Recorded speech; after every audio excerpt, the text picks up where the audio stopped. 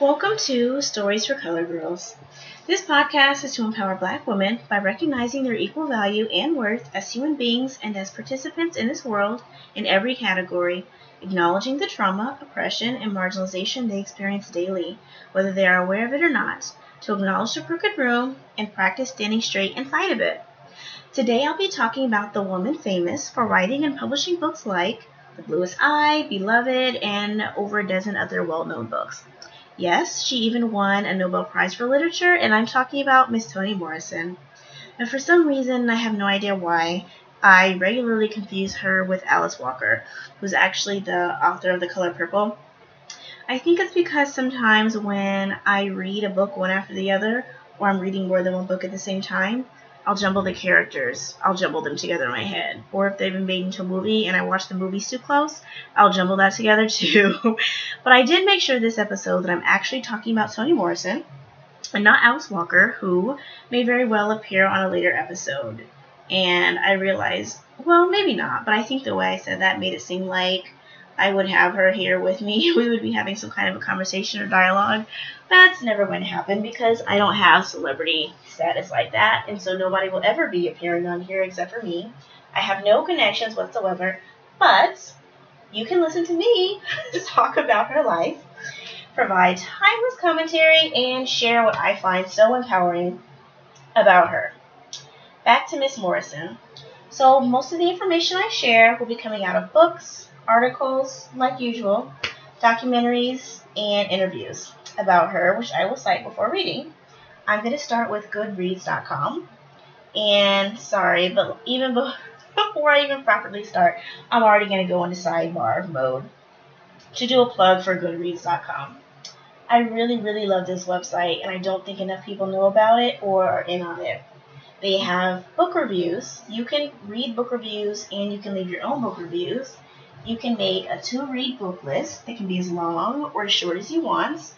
Also, you can tick mark on there all the books that you have read. And if you like to have lists and look at things that you've accomplished in big number and you get all excited about that, Goodreads is a place for you. I love to look back and see all the books that I've read. It makes me feel super special in a good way. They also have reading challenges, which is like when you set New Year's resolutions, except for this one would be for how many books you read. And it keeps track of how many books you've read and how many books ahead of schedule you are, how many books behind of schedule you are, so you can actually meet that challenge at the end of the year. You can make book recommendations to friends. You can have discussions with strangers, sometimes even the authors. Some of the authors are members of Goodreads, and they get interviewed on there. And if you're lucky, you can get a question of yours answered live. Some of the authors participate in discussions.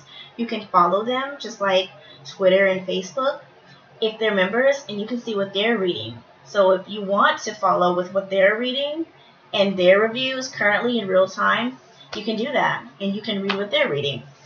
I follow a few authors on there, like Roxane Gay, Dr. Roxane Gay. She's one of my favorites. I haven't read a lot of her books. I've only read 3. So far, I'm completely in love with them, especially Hunger. I'm going to talk about her in a future episode. Back to Toni Morrison, who was actually born Chloe Anthony Lawford. She's an American author, editor, and professor who won the 1993 Nobel Prize in Literature for being an author who, this is a direct quote, in novels characterized by visionary force and poetic import, gives life to an essential aspect of American reality. Her novels are known for their epic themes, vivid dialogue, and richly detailed Black characters. Among the best known are her novels, a couple of these I mentioned before, The Bluest Eye, Song of Solomon, and Beloved. Beloved won the Pulitzer Prize for Fiction in 1988. In 2001, she was named one of the 30 most powerful women in the United States by Ladies' Home Journal. Not to crack on Ladies' Home Journal, but I did.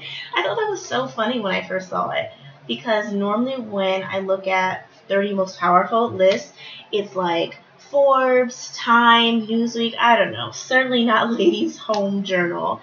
I typically see that magazine in the waiting room of doctor's offices, and I think therefore, I don't know, certainly not women like me. I kind of think, oh, these women have kids and they're in their midlives or on, and they, I don't know, they sew and all sorts of things that I'm not interested in doing. So I just think it's so funny. 30 Most Powerful Women in the United States by Ladies Home Journal. Even though I'm sitting here making fun of it, it's a list I will never be on. But that's okay. Ladies Home Journal can keep their home journal. Now on biography.com. She was born on February 18, 1931 in Lorain, Ohio, the second of 4 children in a black working-class family. This is from notablebiographies.com. Her maternal grandparents were named Ardelia and John Solomon. They left Greenville, Alabama around 1910 after they lost their farm because of debts they couldn't repay. Her paternal grandparents were also part of the Great Migration from the southern United States to the North, Midwest, and Western states. They left Georgia and moved north to escape Jim Crow, or you can call it Jane Crow, violence against blacks in the South, and sharecropping. Both families settled in the steel mill town of Lorain, Ohio, on Lake Erie. Morrison grew up during the Great Depression in the 1930s, which was a time of severe economic hardship, which I think is obvious, even if you don't know much about history. I mean, it's called the Great Depression.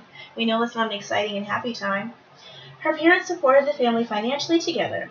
Rama, her mother, by working as a domestic servant, and George, her father, by working 3 jobs. This is something that doesn't super surprise me, but I did think it was cool to see how on her mom's side and on her dad's side, both of her family members starting out living somewhere in the South, and then they moved up north. They were part of that Great Migration, and my grandfather was actually a part of the Great Migration, which is something that I didn't know until maybe a few years ago. I think he was in Tennessee, like Nashville, Tennessee, I want to say, and then he moved up to the Newark, New Jersey area, which I'm not a super huge fan of Nashville. I'm not a huge fan of Newark either, but I think if I got my choice, I'm glad that my dad was raised in Nashville and not Newark, because I could be recording from Newark right now, and I could have that not cute accent. I think it's funny to listen to, but I definitely don't want coming out of my body. I like it when other people have it, but I really, really do not want a Newark, New Jersey accent. As a matter of fact, as politically incorrect and just mean as this is, I like to refer to not just Newark, but the entire state of New Jersey as the garbage bin of the United States. I haven't been to all 50 states. I've been to a lot of them. Maybe one day I'll go to another state and I'll be like, no, actually, this is the true garbage bin right here. Not New Jersey. I was too hard on them. We'll see what happens. Back to Toni Morrison. She later credited her parents with instilling in her a love of reading, music, and folklore, along with a clarity and perspective. Living in an integrated neighborhood, racially integrated neighborhood, Toni did not become fully aware of racial divisions until she was in her teens. This is a direct quote from Toni Morrison. When I was in the 1st grade, nobody thought I was inferior. I was the only one who was black in the class, and also the only child who could read. And that's something she told a reporter from the New York Times. New York Times. Wow, did I really just say that? I definitely know it's the New York Times. I just want everybody to know that I know the proper name of the magazine. Slip of the tongue, which is funny. I just got finished making fun of people in New Jersey and how they talk, and I've just now proved that I don't know how to talk or read. Back to Toni Morrison.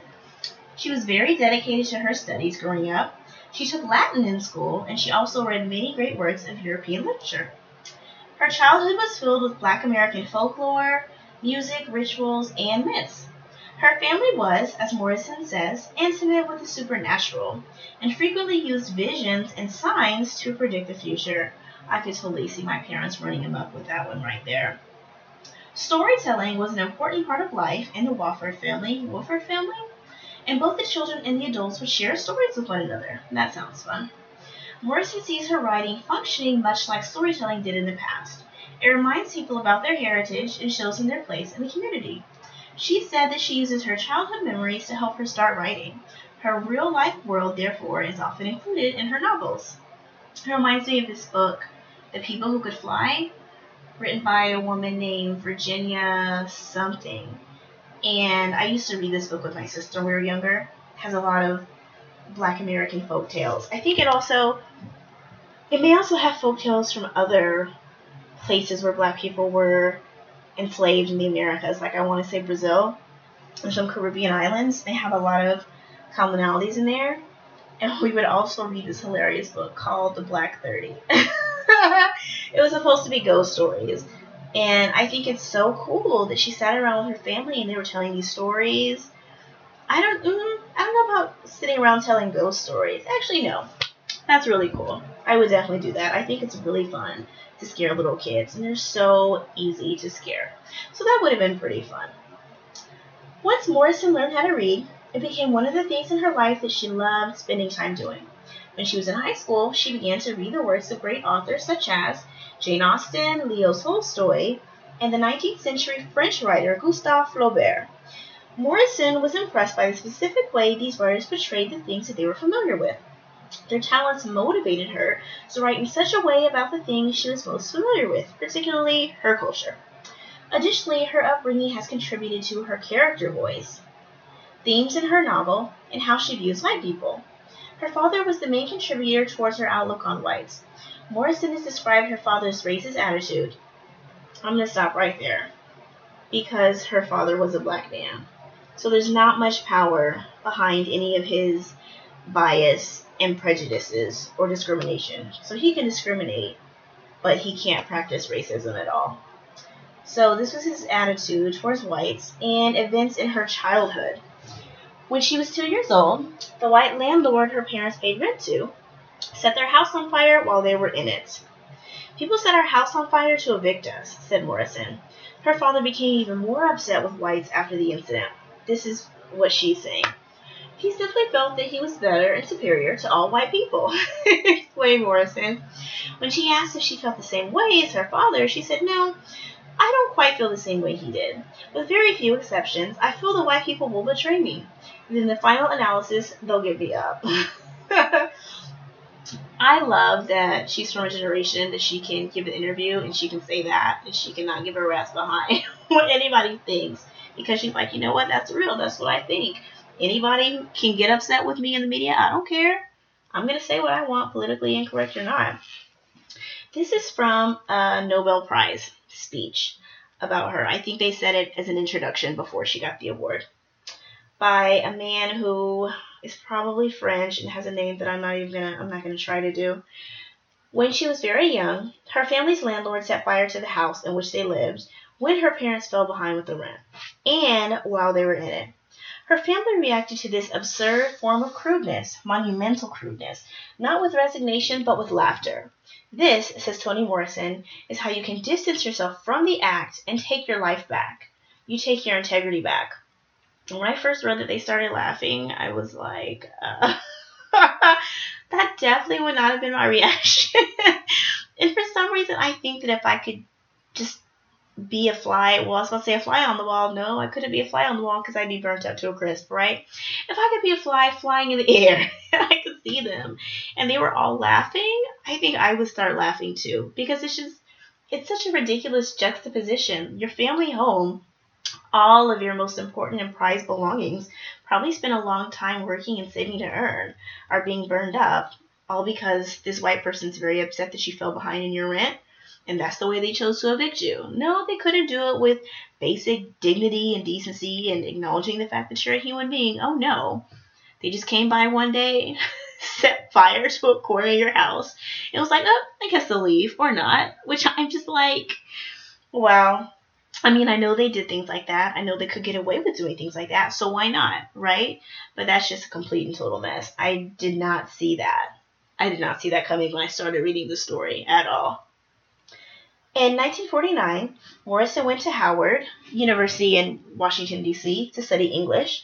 She changed her name to Toni because people at Howard had trouble pronouncing the name Chloe. I also read on another website that's not the reason why she changed her name. This one, I put this one on here because I thought it was the funniest. Because sometimes I like to crack on HBCUs. And I think I'm allowed to crack on HBCUs because I went to one. But never fear, I did not graduate from one. I transferred. But even so, a small place in my heart, I still like to crack jokes about HBCUs. While at Howard, she was a member of the Howard University Players. which was a theater company that presented plays about the lives of Black American people. That sounds a lot like the Jubilee Theater in Fort Worth. Morrison received her Bachelor of Arts degree in English from Howard in 1953, then her master's degree also in English from Cornell University in New York. In 1955, she taught for 2 years at Texas Southern University in Houston. That might be an HBCU. Then she returned to Howard to teach. While she was there, she met a man named Harold Morrison. We can all imagine where this is going because his last name is Morrison. A young architect from Jamaica who also taught there. They married in 1958 and they had 2 sons, Harold and Slade, or Slade. I don't know. I've never heard it said. And then they divorced a few years later, 6 years later. Then she went to Syracuse, New York, and she started working as an editor for Random House. In 1968, she moved to New York City, where she continued working as an editor for Random House. She eventually became a senior editor and was the only Black woman to do so. She helped, I think this is the most interesting part of her being a Random House editor. She helped publish books by Black writers, including, so these names, I'm going to butcher all of them because I've never heard of them before, including Toni K. Bambara, Gail Jones, and June Jordan. I can say June Jordan. She also taught part-time, lectured across the country, and wrote many novels. I think that part was the most interesting because she opened doors for those Black people that quite possibly would have remained closed until another Black editor came, or a Black editor came who was willing to open doors for them, or a white editor who saw their responsibility. Hey, more Black writers, more Black voices need to be put out there. I'm in a position where I can do that. I like to see that when people use their power for good. Throughout her novels, she does not include whites as main characters. Often she's criticized for this, and she explains her choice of characters by saying, I look very hard for Black fiction because I want to participate in developing a canon of Black work. We've had the first rush of Black entertainment where Blacks were writing for whites, and whites were encouraging this kind of self-flagellation. Now we can get down to the craft of writing, where Black people are talking to Black people. Furthermore, she stated, the Black narrative has always been understood to be a confrontation with some white people. What is interesting to me is what's going on within the community. And within the community, there are no major white players. Once I thought, what is life like if they weren't there? Which is the way we lived it. The way I lived it. I think it's kind of funny. What if there were no white people there? Let's write a book about that. I really could not imagine that. Not growing up at the time I grew up in, the place I grew up in the Dallas-Fort Worth Metroplex. Yeah, you can't imagine your life without white people. That's not going to happen. Hermione Holby of The Guardian says the following. Of all the mantles that have been foisted on Toni Morrison's shoulders, the heaviest has to be the conscience of America. For almost half a century, her subject has been racial prejudice in the United States, a story that she has told and retold with the steadiness of rage and compassion. She's always talked about her first novel with disarming simplicity. That's the Lewis Eye. It was the book she wanted to read, and it didn't exist. So as a single working mother of 2 sons, she rose at 4 a.m., that's dedication right there, and wrote it. Published in 1970, The Bluest Eye is the story of Facola Breedlove, a young Black girl who prays for blue eyes. Morrison wrote in a 2007 foreword that she wanted to focus, direct quote, on how something as grotesque as the demonization of an entire race could take root inside the most delicate member of a society, a child, the most vulnerable member, a female. I'm writing for Black people, she says, in the same way that Tolstoy was not writing for me, a 14-year-old colored girl from Lorain, Ohio.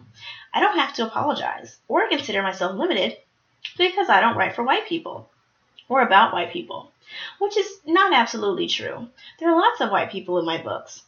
The point is not having the white critic sit on your shoulder and approve it. And this is, she's referring to James Baldwin. And he said, there's a little white man deep inside of all of us, critiquing his writing. And then back to Toni Morrison, she says, I never really had it. I just never did. I think it's interesting that she would say that. I have actually never heard that James Baldwin quote, which means nothing. I've never heard a lot of quotes. But I think as a Black man, maybe that would make sense, that he would have a little white man deep inside of him. his greatest critic, I guess, other than himself, would be a white man. I think that black women, I have had a very different experience than a lot of black men. So just because something applies to them does not mean that it would apply to me in any way. I have different critics than they do. When Morrison was interviewed by her friend Hilton Alls, the writer and critic, she told him that now she's in her 80s. This is modern day. Now she's in her 80s. There are 3 things that she gets to say. 1 is no, the other is shut up, and the third is get out. In other words, she has earned her right not to do what she doesn't want to do. So basically what this is saying is she's achieved old black woman status. She can tell everybody about themselves. She can be as mean as she wants to, and no one will say anything to her, out of fear and out of respect. I have not reached old black woman status. However, I think it's a sign that we're getting more progressive, because I'm already saying no, shut up, and get out. And I'm in my 30s. So there you go. And in case you were wondering, I know I didn't cover the entire life of Miss Toni Morrison, but I did cover the bulk of it. And more to the point of this podcast, her power, her source, and her medium. She found one of her greatest gifts as a child, and instead of giving it up, like a lot of people do, she cultivated it. And she followed through with it instead of questioning, losing, and wasting it. Then she opened doors and created paths for other black people, other black female writers. And she shares her passion with the world unapologetically. And how many people can say that? Moreover, how many black women can say that? I think there are so many obstacles to realizing your life's purpose in general. Then even more for black women. Because you've got patriarchy and racial oppression in our classrooms, homes, relationships, workplaces. The unique oppression in misogynoir is that it's greater than patriarchy and racism alone and together. Misogynoir is way bigger than that. However, I do think that at least black women in the United States have windows and doors open for us that black women in other places don't have. Not yet, anyway. And those openings make it more possible for us to actually turn our dreams into reality. And Toni Morrison definitely had doors open for her. Everyone who's anyone has had doors open for them. So don't be fooled by that bootstrap shit. Everyone has help getting where they are. Being lifted higher, being held down, whatever. No one gets to where they are by themselves. It just doesn't work that way. So I repeat, Toni Morrison definitely had doors open for her. And when they were open, I think more to the point, when they were open, she was ready to walk through them. She'd done the personal work required to take advantage of those opportunities when they presented themselves, and then she opened them for other women, black women in publishing. And I'd argue that she opened them for every black woman in general who has access to her life story and written stories. Her story shows me what can happen to my life and how I can impact the lives of others when I don't listen to people who live their lives according to the played out, racist, sexist status quo that's upheld by many but benefits the few. Well, that is it for episode 4. And until next time, remember to stand up straight.